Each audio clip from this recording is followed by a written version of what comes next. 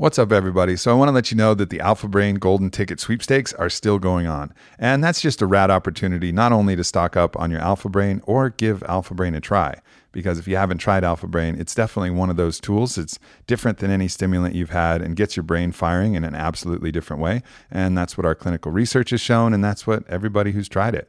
You know, we've sold over 1 million bottles of Alpha Brain and the results are in. It works. It's awesome. So this is a great opportunity, though, because if you get the Golden Ticket Sweepstakes, everybody is a winner. And there's a bunch of cool shit that we're giving away, from kettlebell sets to different other products, to discounts. Every single person is going to be a winner if you go to the Golden Ticket Sweepstakes. So check it out, onnit.com/golden ticket, and then enter the code and fill in the entry form. There's going to be a grand prize for one of you, which is going to be a trip out here to Austin and Onnit HQ. So you'll be able to come hang at the HQ and do all the awesome Onnit things. So definitely check it out. Go to onnit.com/golden-ticket and get your 30 count or 90 count bottle of Alpha Brain. So one of our fan favorite products at Onnit has always been the Whack butter. That's walnut, almond, cashew butter. And it was really good. I like fat butter. We put it in a lot of our shakes. I've been using that for a long time. But there was a way that we could take that to another level. And we've been looking to do that for years and just haven't found the right mix, the right blend, the right supplier to really make that happen. And then finally, we figured it out and came out with our line called Fat Butters. Why fat butters? I don't know, because we put extra fats, all of those good fats that help support a ketogenic diet, that help give you energy, that help you maintain a healthy weight balance.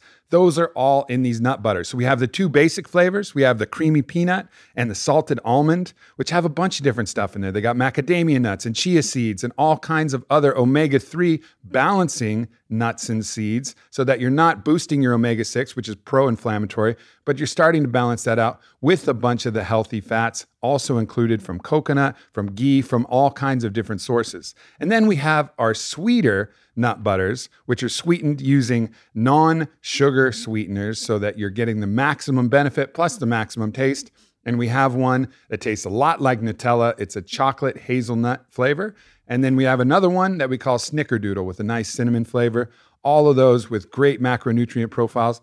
They're delicious. You guys are going to love these things. Definitely give them a try. Go to onnit.com/fatbutters. That's onnit.com/fatbutters. And of course, if you go to onnit.com/Aubrey first, you're going to save yourself 10% before you go and look at the fat butters.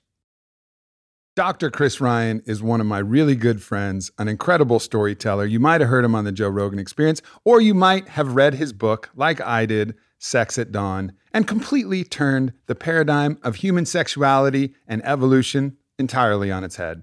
I hope you guys enjoy this podcast. It was recorded live in front of a crowd in Santa Monica. It was a lot of fun, and be prepared for some docking jokes. All right, beautiful. Well, me and Chris were having a conversation, and we were talking about foreskin reclamation. And I thought that would be a good place to start this chat. Tell us all about foreskin reclamation, Chris. How many people in here are circumcised? Yeah, it's a pretty big crowd. Yeah, okay. Some ladies too.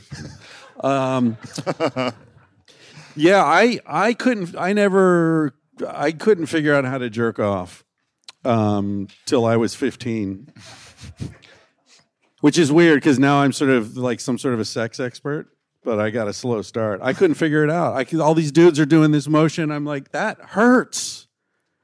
They weren't circumcised. Ooh, advantage. So, yeah, it never occurred to me. Lube never occurred to me till I was 15. I was using conditioner, I think, actually. Lube wasn't available like 22 years ago for me. Like there was like maybe some shampoo. Vaseline, but that was like fucking disgusting. You know what it was for me? I can't believe I'm about to say this in a room full of strangers because I don't think I've even said this on my podcast. I read this article in National Lampoon, and the dude used mayonnaise. Whoa. And I happened to be home alone at the time. I was like, mayonnaise? And I went down to the kitchen, and I'll tell you what, egg salad sandwiches, still to this day. I would, people Yeah. people use fucking everything because I was talking. So I had a homie who is a fighter. This and was a bad idea. by the way. he spent some time in juvie, and he had a real weird thing about peanut butter because they would use peanut butter as lube not just for themselves but for butt fucking. Chunky or smooth? That's what I asked him. That's the move. Depends on the kind of ride you're looking for, If your prison bitch was like acting up, then you go with the chunky. You go chunky. I don't know. I'm just hypothesizing that. That's right. It's a great nickname. Chunky. Why do they call you Chunky? I don't want to talk about it. Yeah. But why? Let's move on. But why? But why are we? I think like Joe talks about this a bunch. Like it's like Peanut butter butt fucking? No, but like circumcision. Oh, yeah. It's still like It's a okay. So thing, I got yeah. circumcised late. I got circumcised when I was like 4, and the reason why is because I would go pee. And I would just spray pee everywhere. There Right. would be like a splattering on the walls and the toilet. Finally, my parents were like, "Fuck this!" Right. Like we're not dealing with this anymore. Yeah. And so I remember, I actually have like a memory of getting circumcised. I remember going into the hospital. I remember them. And they're like, obviously I'm 4, so I'm getting euphemisms. You're going to go to sleep, and they explained what it was, and I was like, But I remember like the horrifying, traumatic moment where just my dick was on fire, and they kept me in the hospital bed, and they were like, "We can't let you go until you pee." And I was like, "I don't have to pee." And then they just kept feeding me apple juice. And they're like just drinking more and more apple juice until finally I could pee out of my burning dick. And like that was my circumcision experiment. But like, was it worth it? I don't know. Because I don't know. I don't remember the other way. Yeah, it's funny. People talk about, there are these movements of men who are really angry about it, and they call it, genital mutilation and all this kind of stuff. And I understand where they're coming from, but one of the things they say is like the foreskin that's removed contains a lot of nerve endings, and so it takes away a lot of sensation. I don't know about you, but like, when I was growing up, lack of sensation wasn't a problem. Yeah, right? It's a fucking benefit. Well, Thank and like goodness. maybe a little less, Yeah. like let's learn how to limit this, Right. Well, Yeah. especially in our time where instead of like in our ancient tribal ways, there would be multiple partners pleasing one woman at a time, as you Right. so eloquently wrote in your book, Sex at Dawn. But now when it's just all on one person's shoulders, having all that extra sensation, that's fucking Right. really got to be You a gotta master. Get ninja about that. Well, that's the other thing. Like once I did learn how to jerk off, I was like, oh, I'm going to study this. This is something Ooh. this was a martial art. This wasn't just tossing a load. No, this is like get close to the edge, back up, get close, back off. And then I was having sex with a woman like 3 months after I learned to jerk off. So it was like, wow, that would have made the last 3 years a lot easier. And then it was interesting with her because she came when I went down on her, but she didn't come from intercourse. And I thought that was really fascinating. So I went out and got a lockbox. Only Chris Ryan gave a woman an orgasm by going down on her the very first time he had sex. Gangster. Gangster, yeah. And then I got this lockbox, and I bought French ticklers and Benoit balls and vibrators and dildos, and I had all these things, and we were doing all these experiments. And wait, you're still 15, 16? 15, yeah. Damn. Yeah, because it was like, I like one of those want to prodigies. understand this. Like So when they're it talking all about how makes sense. like Mozart composing things at 7, they're like he just sat down and wrote his first symphony at 8. That's it. Like That's this it. was you with your Benoit balls and ticklers at 15. It was almost predestined. And then I got her friend off over the phone, which was a really proud moment. Like just mind to mind. Ooh. And then I did it in Spanish. And that was like, fuck, I've mastered the language. Because you make one grammatical mistake, it just breaks the mood entirely, Conjugate one verb wrong, and she's not going to come. So when we Can we cut this and start over? I actually have interesting things I could talk about. when we talk though, like there'll be little things, and we won't share them, but there'll be little things that slip out, and little things you'll share, and it really will illuminate me about the importance of using the mind as a sex organ. And like you got the ticklers and the Benoit balls and all the physical things and all the things that you can do and the stroke patterns and all that. Yeah. But the mind. Well, you and Duncan are talking about story. I think story is really important, especially for women, much more for women than it is for men. Mm-hmm. So is that something that you consciously, try to cultivate in a lot of situations and would recommend that people try to cultivate is like the utilization and the harnessing of the mind? Because I've experienced that in my sex life when you can create a situation, a scenario, a story, a role play, that, and the mind is fully engaged. I mean, the body just lights up like that dude in the movie Running Man who had all the fucking Christmas trees on him. What was that guy? You know what I'm talking about? Anybody watch the movie Running Man with Arnold Schwarzenegger? Yeah, that guy. The body's just, what is it? Dynamite. That's it. Somebody knew. But like the body like fucking lights up and responds when that brain gets switched that right way. Yeah, I think the bodies, in sex, bodies are just bridges between minds, really. Mm-hmm. I think a mistake that a lot of men make is that they think about sex in terms of bodies. And I think a lot of women are sort of waiting to meet a guy who doesn't. And then when they do, then things can really open up. And the thing about the story is you sort of, it's almost like an astrological sign, like people have different erotic narratives that really work for them. Mm-hmm. And I think if you can sort of key into someone's erotic narrative and create a space where they're free to experience that, then I think things can go in really much deeper places. So what do you think are all right, if we're going to talk about general kind of patterns of erogenous awakening for women and then maybe erogenous awakening for men, and talk about what are the stories that are cultivated that actually tend to be things that, because obviously there's going to be unique outliers where it's like, okay, this really interesting specific story is the thing that really just fucking lights the Christmas tree up. But like in general, what are the stories that actually engage the mind the most? Well, I mean, obviously, as you just sort of laid out a caveat, there's spectrums and everyone's different. And I'm speaking from only personal experience and I'm heterosexual, so I can really only talk about women and only in a very limited sense. But I think that a lot of, I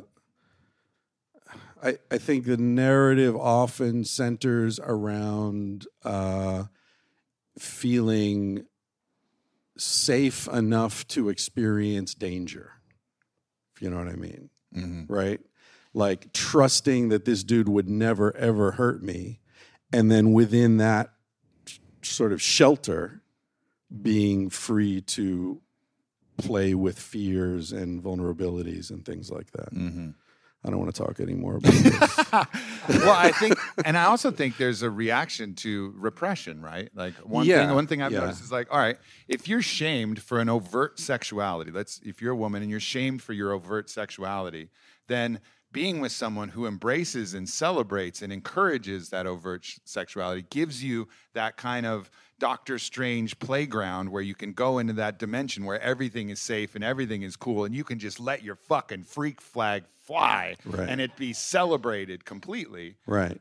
That is a really liberating and exciting experience. And that dude's not going to shame you later or that whatever's expressed here in this space doesn't carry over into dinner, right. And he's not going to tell anybody. I mean, there's a lot of stuff.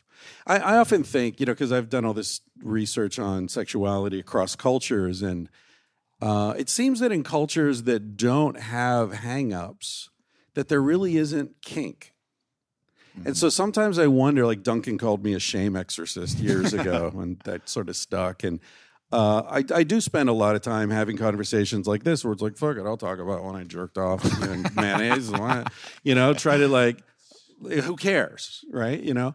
But then I also think well, if the work I'm doing and Dan Savage is doing and you're doing and lots of people are doing, removing shame, is that actually making sex less interesting for people? Like if we succeed in removing shame, then will sex just become sort of bland? Like, what's the hottest sex anyone's ever had? I sort of imagine like a priest and a nun sneaking off into the woods. God is watching, but I just gotta have it, baby. Like, that sounds pretty hot. Yeah, fucking Romeo and Juliet, right? Yeah. It's forbidden. Yeah. Well, there's Jack Morin wrote a book called The Erotic Mind. It's sort of a classic in sexuality studies. And he says in that book that attraction plus an obstacle equals passion. And if you think Romeo and Juliet, think of any great love story. Whatever it is, there's that initial attraction, then there's this obstacle. Oh, we're both married. She's married. You live on that coast. I live on this coast. Our parents don't want it to happen. You're different races. We're gay. We can't tell anyone. Whatever it is, there's this big obstacle, and that's what builds the passion. And what do we do in our relationships, right? We meet somebody. There's that passion. There's that attraction. We remove the obstacle when possible, move in together, get married, and then the passion dissipates, and we're like, what the fuck happened? This used to be so hot. Well, you just broke the fundamental rule of passion. You removed the obstacle. So I think you're probably experiencing some of this with Whitney, where you've taken your relationship into a place where there are all sorts of obstacles now. And all sorts of passion. Right, exactly. A lot of people do find that. And that direct correlation between obstacle and passion, we can chart that. Right. Periods of time where nothing's really happening. And we had that in our monogamous portion of our relationship, right? And then that diminishment of passion, and then the reignition of passion as we went to open. And as you said, we're in just an obstacle playground, battleground, whatever you want to call it. But yeah, absolutely. And then you also, we can also think, going back to your earlier point, like you go to a culture where all the women are topless, and like men getting particularly turned on by boobs is probably a lot less prevalent, I would imagine, right? Like that's not funny. The thing. It's the thing funny. That's hidden. Because I live in Spain most of my life, right? And beaches are topless in Spain. And breasts are, there'll be a big billboard with a woman breastfeeding a baby, and selling, I don't know what the hell she's selling, but breasts are just around. And yet when you see a woman walking down the street, you still check her out. It's weird. It's like there's still the erotic allure, even when they're hidden, they're erotic. When they're on the beach, they're not. It's hard to. It's a strange thing. It is a strange thing. Maybe that's just. I wonder what happens. But what about like indigenous cultures, where because Spain, they're still mostly clothed, occasionally naked. It's women, they're not considered erogenous in hunter-gatherer societies, for example. Right. Yeah, and then the places where people are even more clothed, then like strange things become erogenous. Ankles. Like, ankles will be, ooh, fucking ankles. Well, that bullshit the Victorians put those little skirts around their tables because people would get turned on by the table legs. No. Yeah. It was indecent for even your damn table to show its ankles. Yeah. So that is the interesting question. It's like, all right, we've arrived in this place where there's all these shame and all these taboos. But there's another way to look at it and be like, every compression creates a reaction. Every compression creates a bounce. So you can actually enjoy even where we're at, even though we can recognize, like, yeah, it's fucked up that people get shamed for being bisexual or being kinky or being, that this is taboo or being open, whatever you want. But also, there's energy that comes from that can be enjoyed and embraced. Potentially, but we are two heterosexual white dudes talking about, people are being oppressed in ways that aren't fun. So Let's acknowledge that, Truly. But yeah, there is this weird kind of thing where like, well, if you pull away all the shame, I wonder what would be left. It's interesting. I think there was an interesting book I read, and it was like, I don't know, Encyclopedia of Kink or something like that. And I read this book, and they were talking about the different ways that they would explore taboos. And, you mentioned race. And one of the chapters, the author is Tristan Taormino, and she interviews someone who was a black woman, and she, was obviously, had experienced forms of racism, which she detested. But she got herself in a sexual scenario where someone played with race, and it was actually both revolting and highly erogenous at the same time. And it's interesting. And I'm not like endorsing this by any means. I have no fucking personal experience. This is from the book, but it was interesting hearing her recount this story of how it was appalling yet exciting, and it actually helped her release some of her trauma surrounding. I know that this. story. Yeah, actually, that story. I think this, unless it's another woman, but that story was told on the Risk podcast, and they just released a book because I told a story on that. That's in the book, and I was reading it, and I came across her story, and it's funny because her story begins. She's watching Star Trek as a little girl, the original Star Trek. And there's this scene where Captain Kirk is on this planet and there's this woman who's green.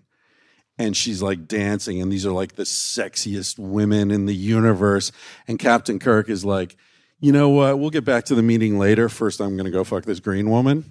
And she was watching that and she was like, I want to be the green woman. And that was like my first experience. I want to be that green woman. And that's how she begins the story. And it's so crazy because I remember I was like 8 years old when I saw that. And I was like, I want to be Captain Kirk. It was a formative moment for both of us. Yeah. That's, there's so many things that I think can be, like sex is such an important part of our life, but with the lid of shame on it, like the full exploration and fruition of what it could be and how it could be utilized. Like there's practitioners here of like the high form of white tantra, which is sexually involved, but it's mostly about breathing and connection and involves some and then, the Kundalini practices that you can layer in. And then there's the power exchange practices, which are, heavier, but it's like the bass of the song. And then there's like the treble of the song, and there's this whole expression that I think we really limit ourselves from experiencing based on what we think about ourselves or what we think society will think about ourselves and what we think we should do, rather than just saying like, all right, well, let's listen to the fucking rap songs, the dubstep, the concertos, the, Native American flute songs. Let's listen to all the songs and like see what kind of music we like, see what our palate, enjoys. Yep. Yep. I'm down with that. Yeah. I'm sorry, by the way, if I look disheveled. I've been wearing these clothes for the last 4 days because my house is inaccessible because of the fires. So I'm like living out of my van, and it's you and Duncan talking about some deep stuff. I was thinking this is a very interesting moment for me to be here with you, not knowing if my house is burned down or not. It's kind of cool. And I was talking with my buddy Kyle over there last night, and he said, I really hope your house didn't burn down. I'm like, I kind of hope it did, because I'm like more covetous of the story than of my stuff. Like I want to be able to say, yeah, my house burned down, back when I was living in LA. I think you're someone who's lived a life of practice, and we talked about, again, like putting yourself in situations where you practice releasing worldly things, right? I mean, like you've been in enough situations where if you had to live in which is a dope van, by the way, but and I got the van. Yeah, you're good. So if you had to good. live in that, you would be really actually more comfortable than 99% of people who had that situation happen, because you've put yourself in situations, traveling, doing stuff, releasing things, being minimalist when you need to, being eccentric when you need to, but you've practiced that art of releasing your attachment to these physical things. So it's funny how you call it practicing the art. That's a nice way to put it. I'm just fucking lazy,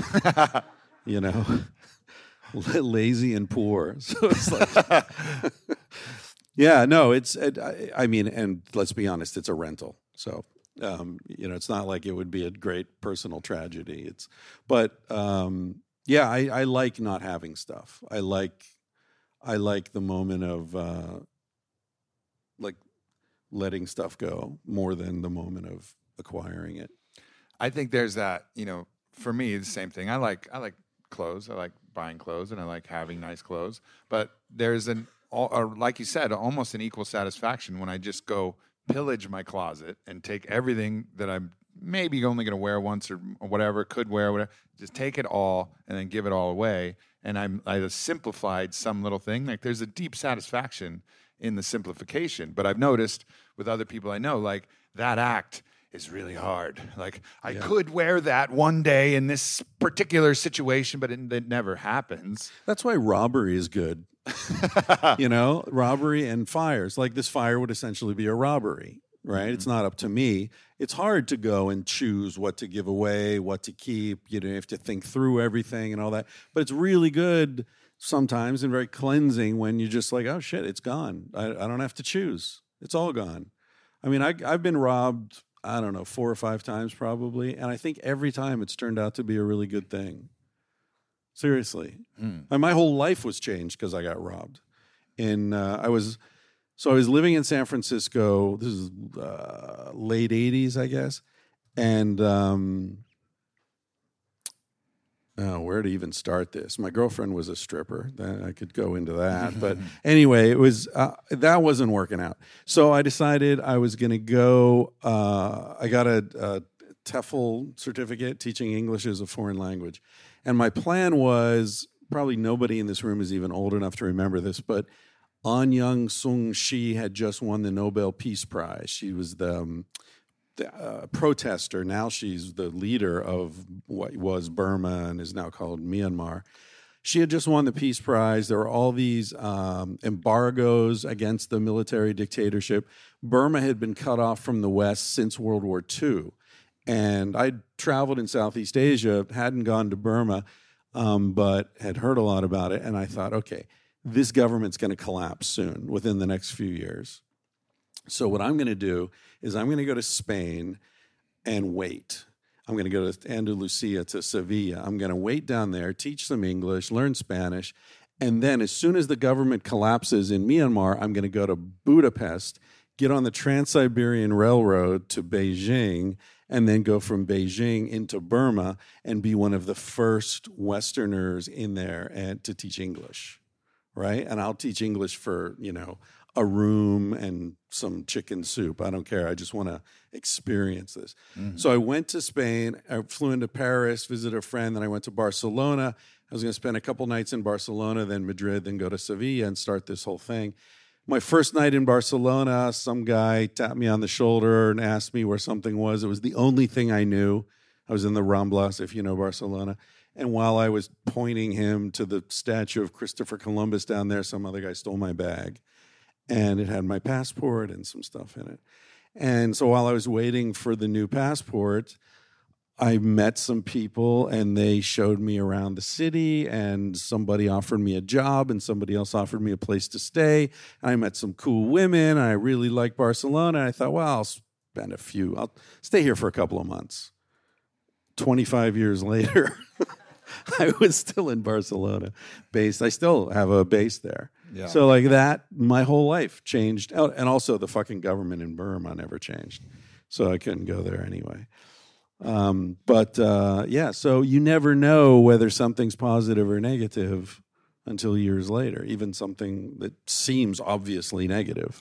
I think there's always a choice, actually, to make it positive. Like you have an option. I think the things happen, and those things sometimes are not of your own volition. Like you didn't intend to be robbed. I didn't intend to crash my car into a fucking guardrail and slice my face open. Like that was not an intention.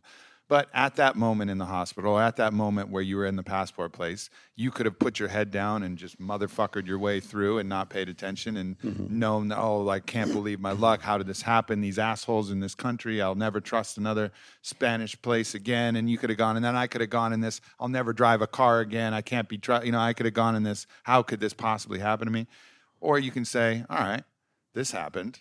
Now, how can we make this a blessing? Like what positive thing could happen, and open yourself to that even possibility so that maybe you decide that it happened for you instead of happened to you. And that's like a choice I think we have with no matter what the fuck happens. Yeah, we don't control the winds, but we can furl and unfurl the sails. Yep. Yeah. And I think, so for you, you have that experience. So I have that experience. And we all need these, like, we don't need them, but when we get these reminders, so you had this robbery thing that now is in your category of memory that you can call back to. And so when something like that happens, like potentially this house, there could be a tickle of, oh, well, this could be an exciting change. Because honestly, I was thinking maybe I want to, either live in my van or move to Bali. And if my house burns down, that'll make it a lot easier. Right. Both of those options Right. become much easier. Right. There's a Rumi poem, or a Koan or whatever it is. He says, "My house burned down. Now I have a better view of the rising sun." I like that one.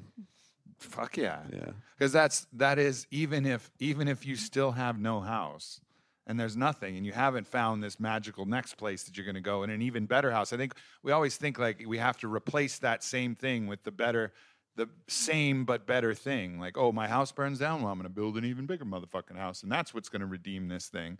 But it could be not. It could be like actually just having a place with a better view or being in a van where you're mobile and get to travel and like opening yourself to the possibility and not the compulsion to reestablish the former form of identity, but being able to be fluid with your identity and say, okay, I'm houseless now. And now let's enjoy that lesson and that experience. Yeah. Yeah. Yeah. So we go back to masturbation. Well, let's let the Could do people some decide. Q&A, yeah. Should we have some Yeah. questions and answers here? Let's do it. We got a microphone flowing Don't be around. shy. Anybody? Questions? Has anyone here read Sex at Dawn? Uh, Oh, okay, good. Well, you can ask some questions. that's about on my next to-do list. Oh, here we after go. Aubrey's. We have a monopoly on all Yeah, questions. apparently coming from you. Well, because nobody went ahead. I was just really curious at the beginning. We started talking about circumcision. So I actually yelled out, is it possible to be naturally circumcised? I know it's just kind of a strange question, but I was curious. Naturally? Yeah, like just kind of born with not too much foreskin, just enough to be pretty much... Yeah, I think the amount of foreskin varies. Okay, cool. Yeah. All right, cool. You asking for a friend? Because all those times, No, it's for myself, because I believe that's my case. all those times I tried to dock, sometimes it just doesn't. No doesn't room work in the out, dock. right? Yeah.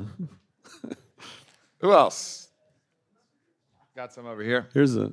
All right, Okay, we got someone someone over there. Who over here? Where's the mic? This woman in the front here.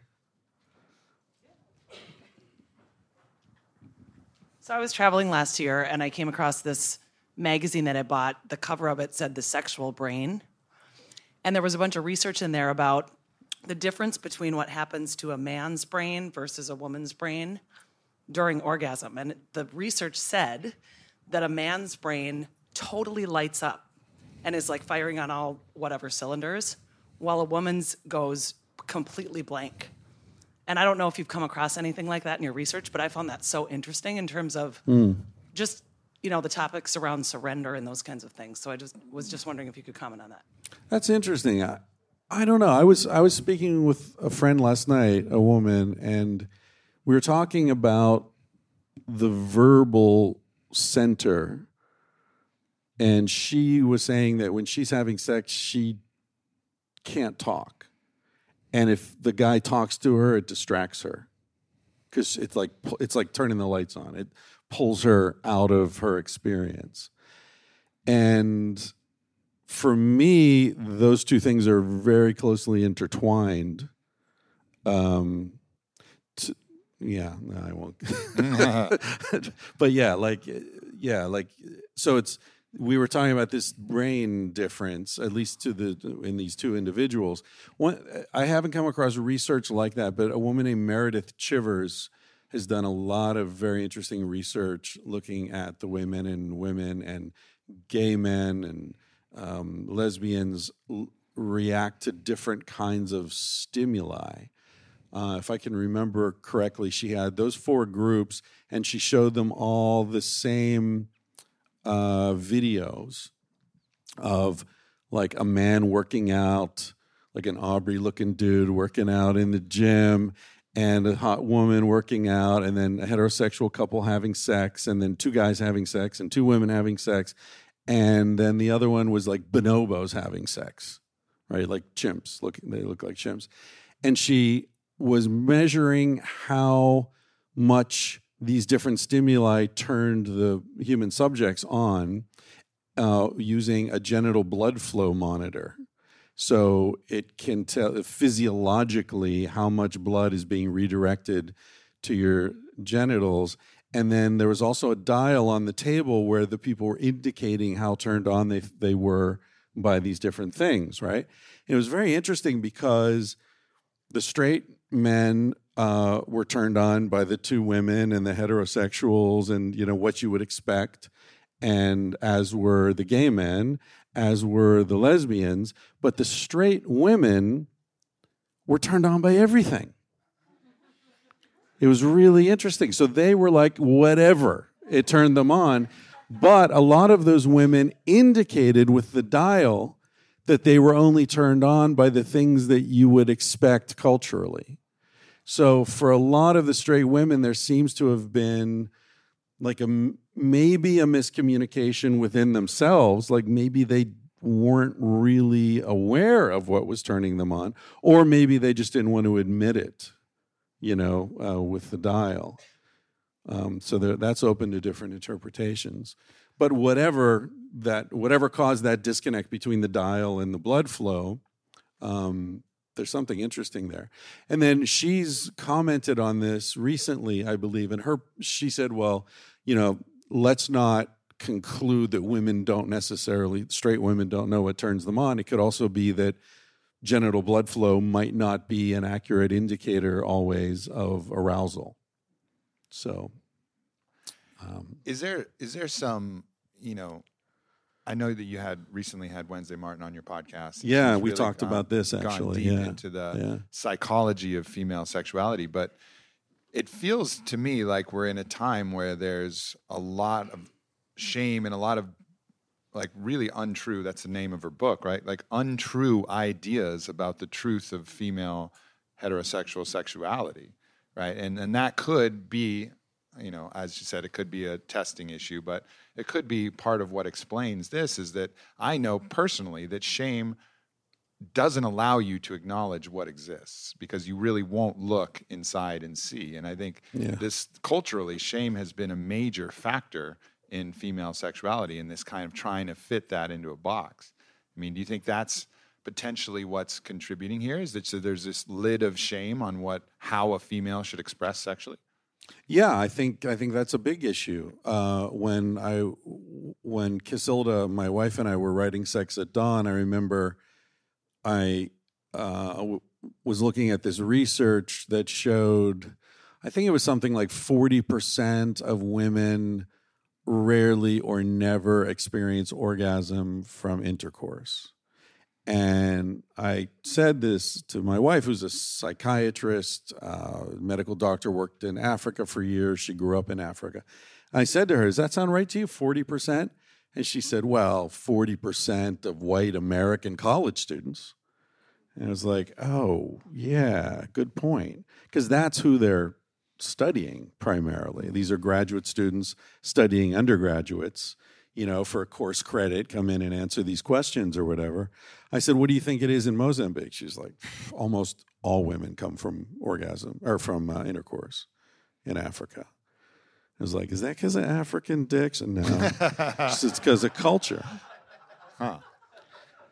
And so do you think that's the shame lever then, that there's less shame? Yeah, I think it's cultural, exactly. Yeah. I think that, the cultural expectation is that sex can be for pleasure. We're animals. And I think in the United States and sex negative cultures, this idea that we're animals is very problematic for people, right? Mm-hmm. That's why they don't want to talk about shitting. They don't want to talk about coming. They don't like all these animalistic, they want dying, like all these things that animals do. Somehow we're supposed to be exempt from that, And in other cultures that are closer to the ground, it's like, we shit, we eat, we die, we fuck, we come. It's like, it's part of life, man. And you're surrounded by it. And women like feed babies with their breasts, like how is that shameful? Like what kind of sick ass culture considers that to be shameful and encourages women instead to take this cow's milk that's been boiled at, who knows what temperature, totally killed, homogenized and pasteurized, and then mix it with this chemical shit that Nestle sells you. What kind of sick culture, guides us in that direction?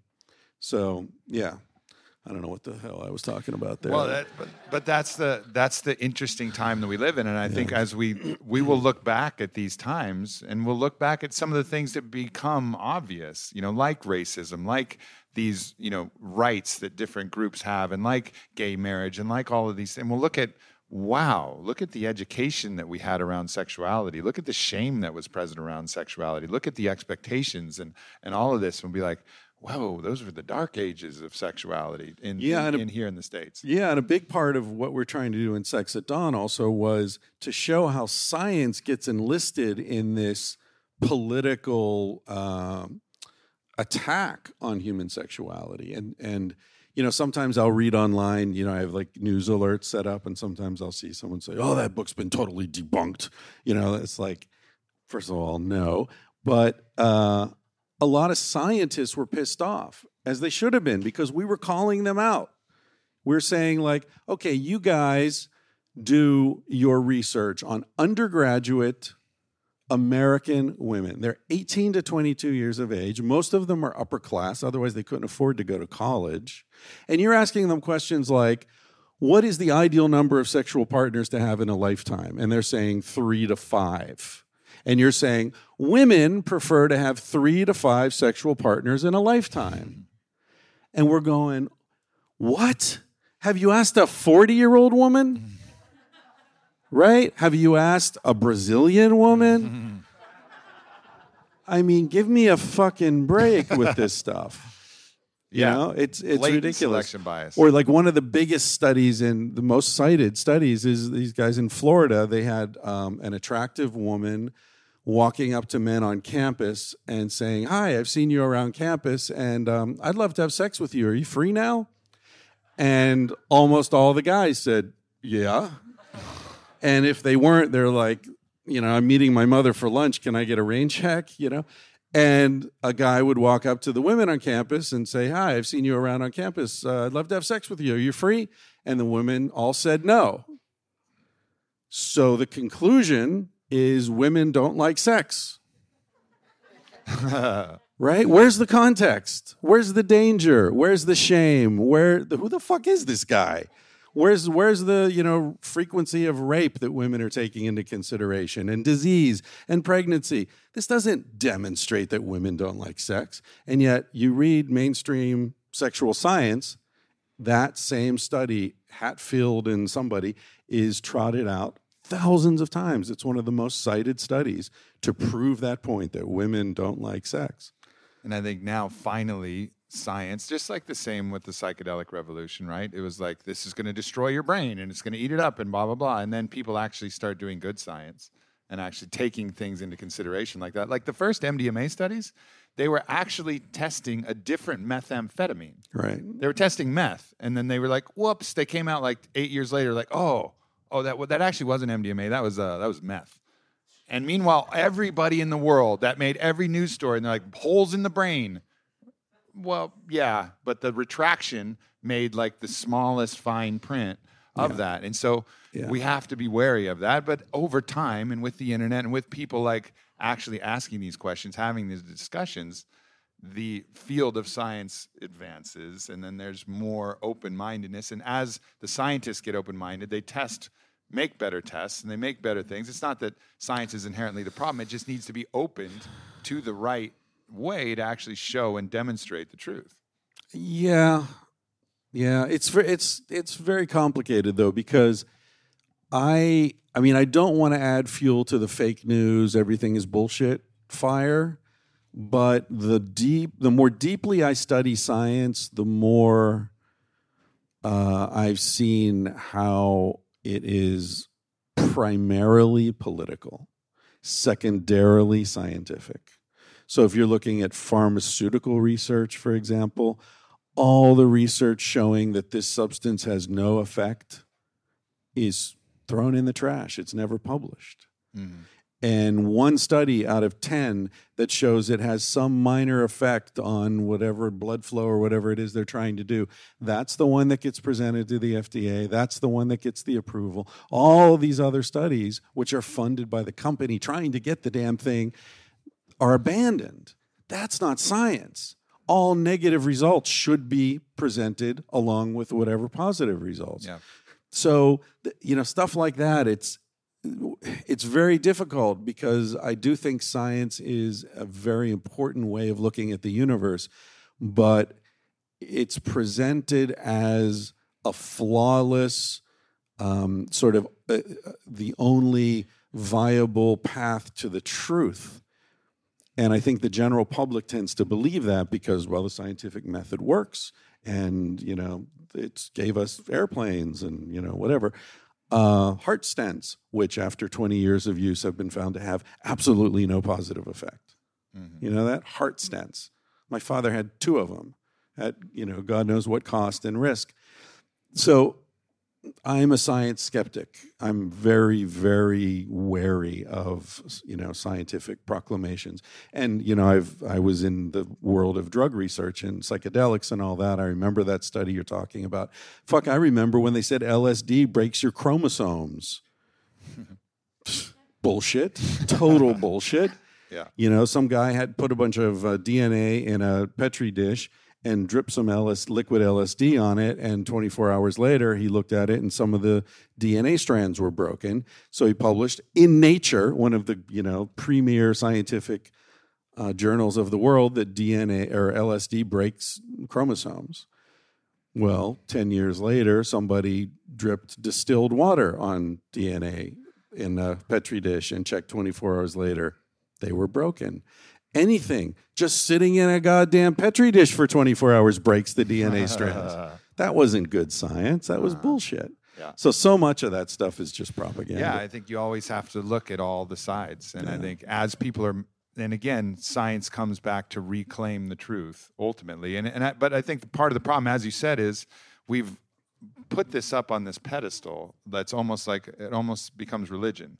And it becomes the religion for most people, where they'll discard everything that doesn't have the exact PubMed link that says the exact thing, but there's a paucity of the actual research that exists, and eventually, inevitably, hopefully, will all exist. But we have to understand that science is constantly advancing. I mean, the person who first discovered that ulcers were caused by H. pylori, like he was being just shunned from every scientific conference in the entire world. And he was going crazy. He's like, I'm telling you this happens, until finally he was like, fuck it. I'm going to take H. pylori and you're going to see the ulcers in my own stomach and you'll stop giving me shit for this. He drank it on stage. He drank it. Yeah. And then fucking his stomach erupted in the ulcers. Like the pressure to conform to the political, social norms, the things that support what we want to know, is extremely high. And I think that's exactly the point that you're making. And I think when you look at the breadth of what exists, you have to recognize that bias. So anytime you read anything about sexuality in particular, or differences between men and women and all that, there's a lot of political pressure there. No doubt. Yeah, Darwin has been totally co-opted. This idea of survival of the fittest, Darwin never even said that. He never used that phrase in his life. And the idea, it was very useful to the ruling class because they read Darwin and they're like, see, we're supposed to be rich. People are supposed to be poor. That's the way it works. This is the natural order of things. Anyway. A couple more questions. Yeah. Let's go over here. Yeah.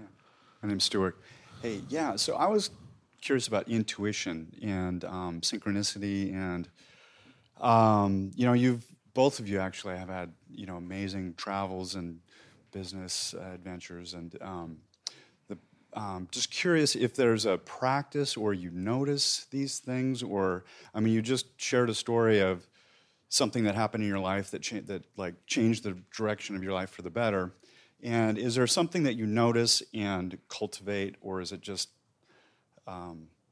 because I've noticed in the past where if you don't follow your intuition, then it can kind of start vanishing for you. Anyway, if you could comment on that. Yeah, I've noticed that when I'm traveling, a lot of weird shit happens, and when I'm home, much less.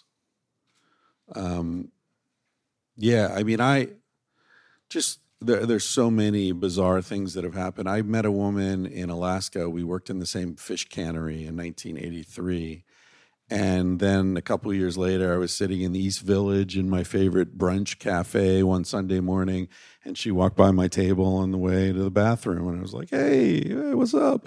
And then 3 years later, I was walking down a back street in Bangkok looking for my friend's guest house, and there she was.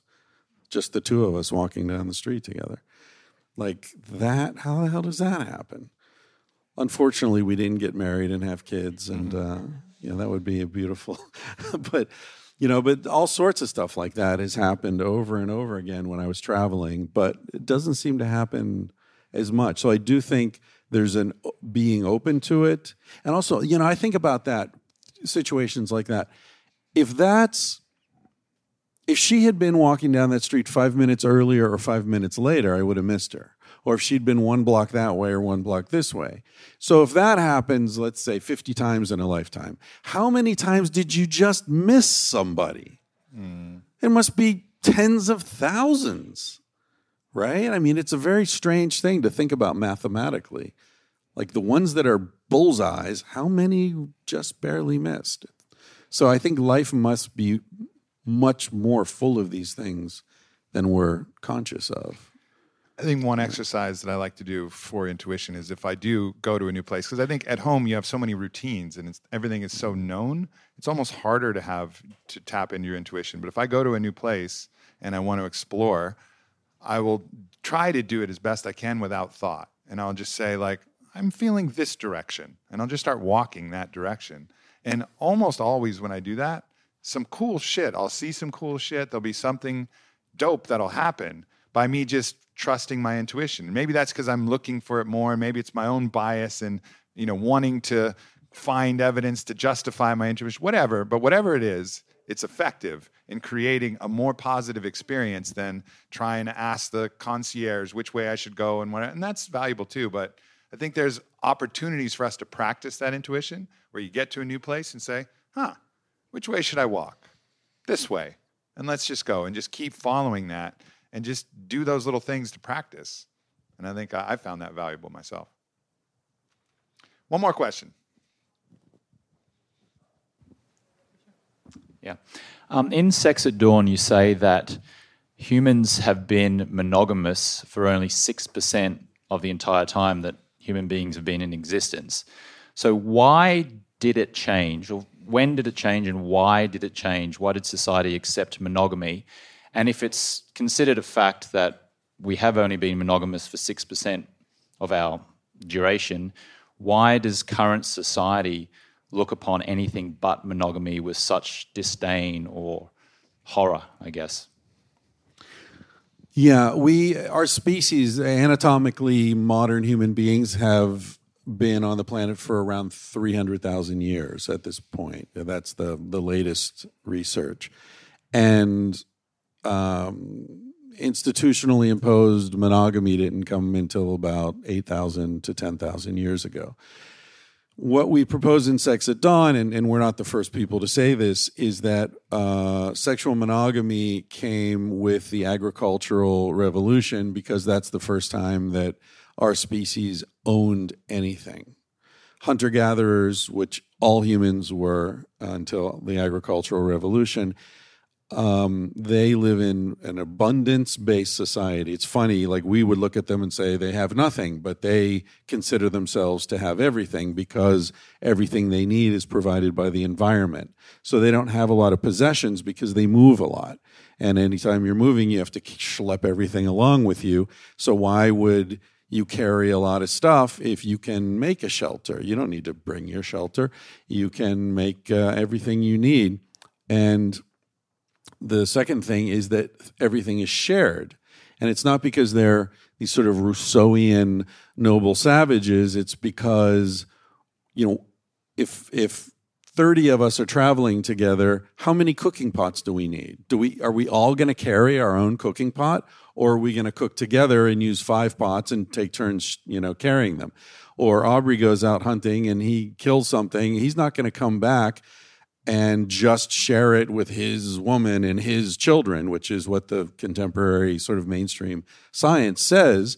In fact, hunter-gatherers share food almost religiously. Everything is shared. And again, not because they're better people than us, because that's the best way to ensure that you'll eat tomorrow. Because maybe Aubrey gets a deer today, but tomorrow I might get one and he might not. So this is just sort of an insurance policy.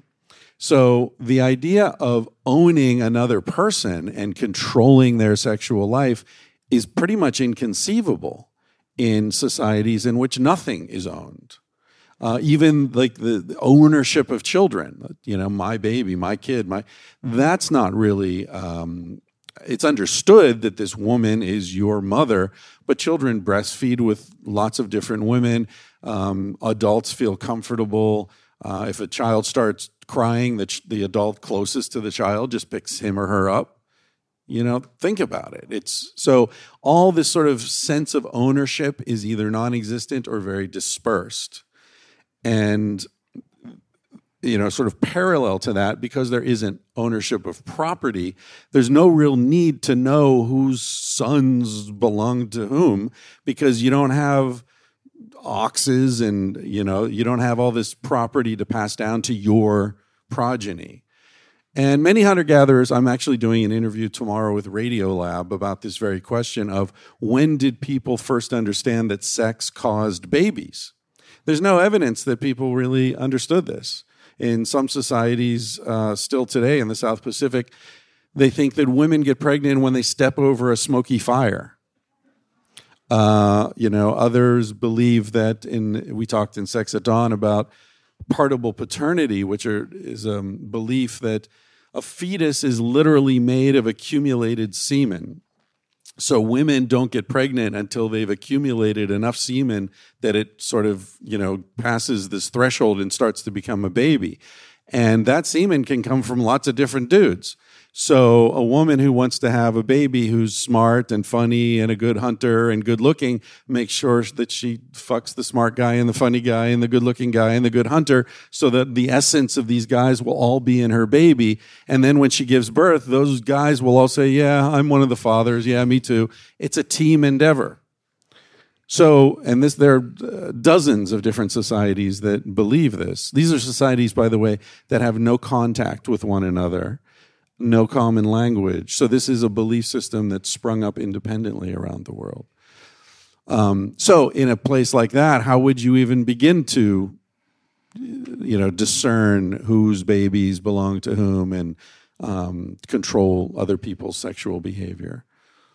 So, yeah, I think, the reason we do is all about property laws and all about scarcity. So, they have nothing and believe, and it's, and I cite these different studies that show anthropologists who talk about, Marshall Salins wrote this book called The Original Affluent Society, talking about hunter-gatherers, how they live in affluence. Because, like, if they have a bunch of food, they'll have a feast. And these missionaries who are with them are like, why don't you save some of this for tomorrow? And they're like, what are you talking about? We'll get some more tomorrow. Like, the world is a walk-in refrigerator, dude. Chill. Enjoy yourself. And then here we are, congratulating ourselves for all our wealth and richness, and we're running around acting like there's never enough. It's the supreme irony of civilization. Beautiful. Thank you, my brother. Yeah. I appreciate you, my man. Give it up for Chris Ryan. Everybody, we'll take a few minutes, and then I'll wrap with you guys, too. Thanks for tuning in with Dr. Chris Ryan and myself. I hope you guys enjoyed the podcast. Definitely check out his book, Sex at Dawn, and his new book coming up, Civilized to Death. I've gotten a little preview of what that book is about, and it's going to be incredible. Definitely listen to his podcast as well, Tangentially Speaking. He's great to follow. And also, if you're thinking about being in the Austin area, we're hosting 2 events on February 12th and 13th. The event on the 13th is already sold out, but the event on February 12th with myself, Dr. Wednesday Martin, and Whitney Miller, it's called True Sex and Wild Love. It's going to be a great time at our favorite place in Austin called Pershing. We're going to have a lot of discussion. Dr. Wednesday Martin, like Chris Ryan, brings a lot of the research and even the most current research, particularly pertaining to female sexuality. We'll talk about relationships, we'll talk about love, and you'll get to watch Whitney and Wednesday do their magic on stage, and we'll have a really good time. So that's aubreymarcus.com/Feb12 and get your tickets. And I hope to see you guys there.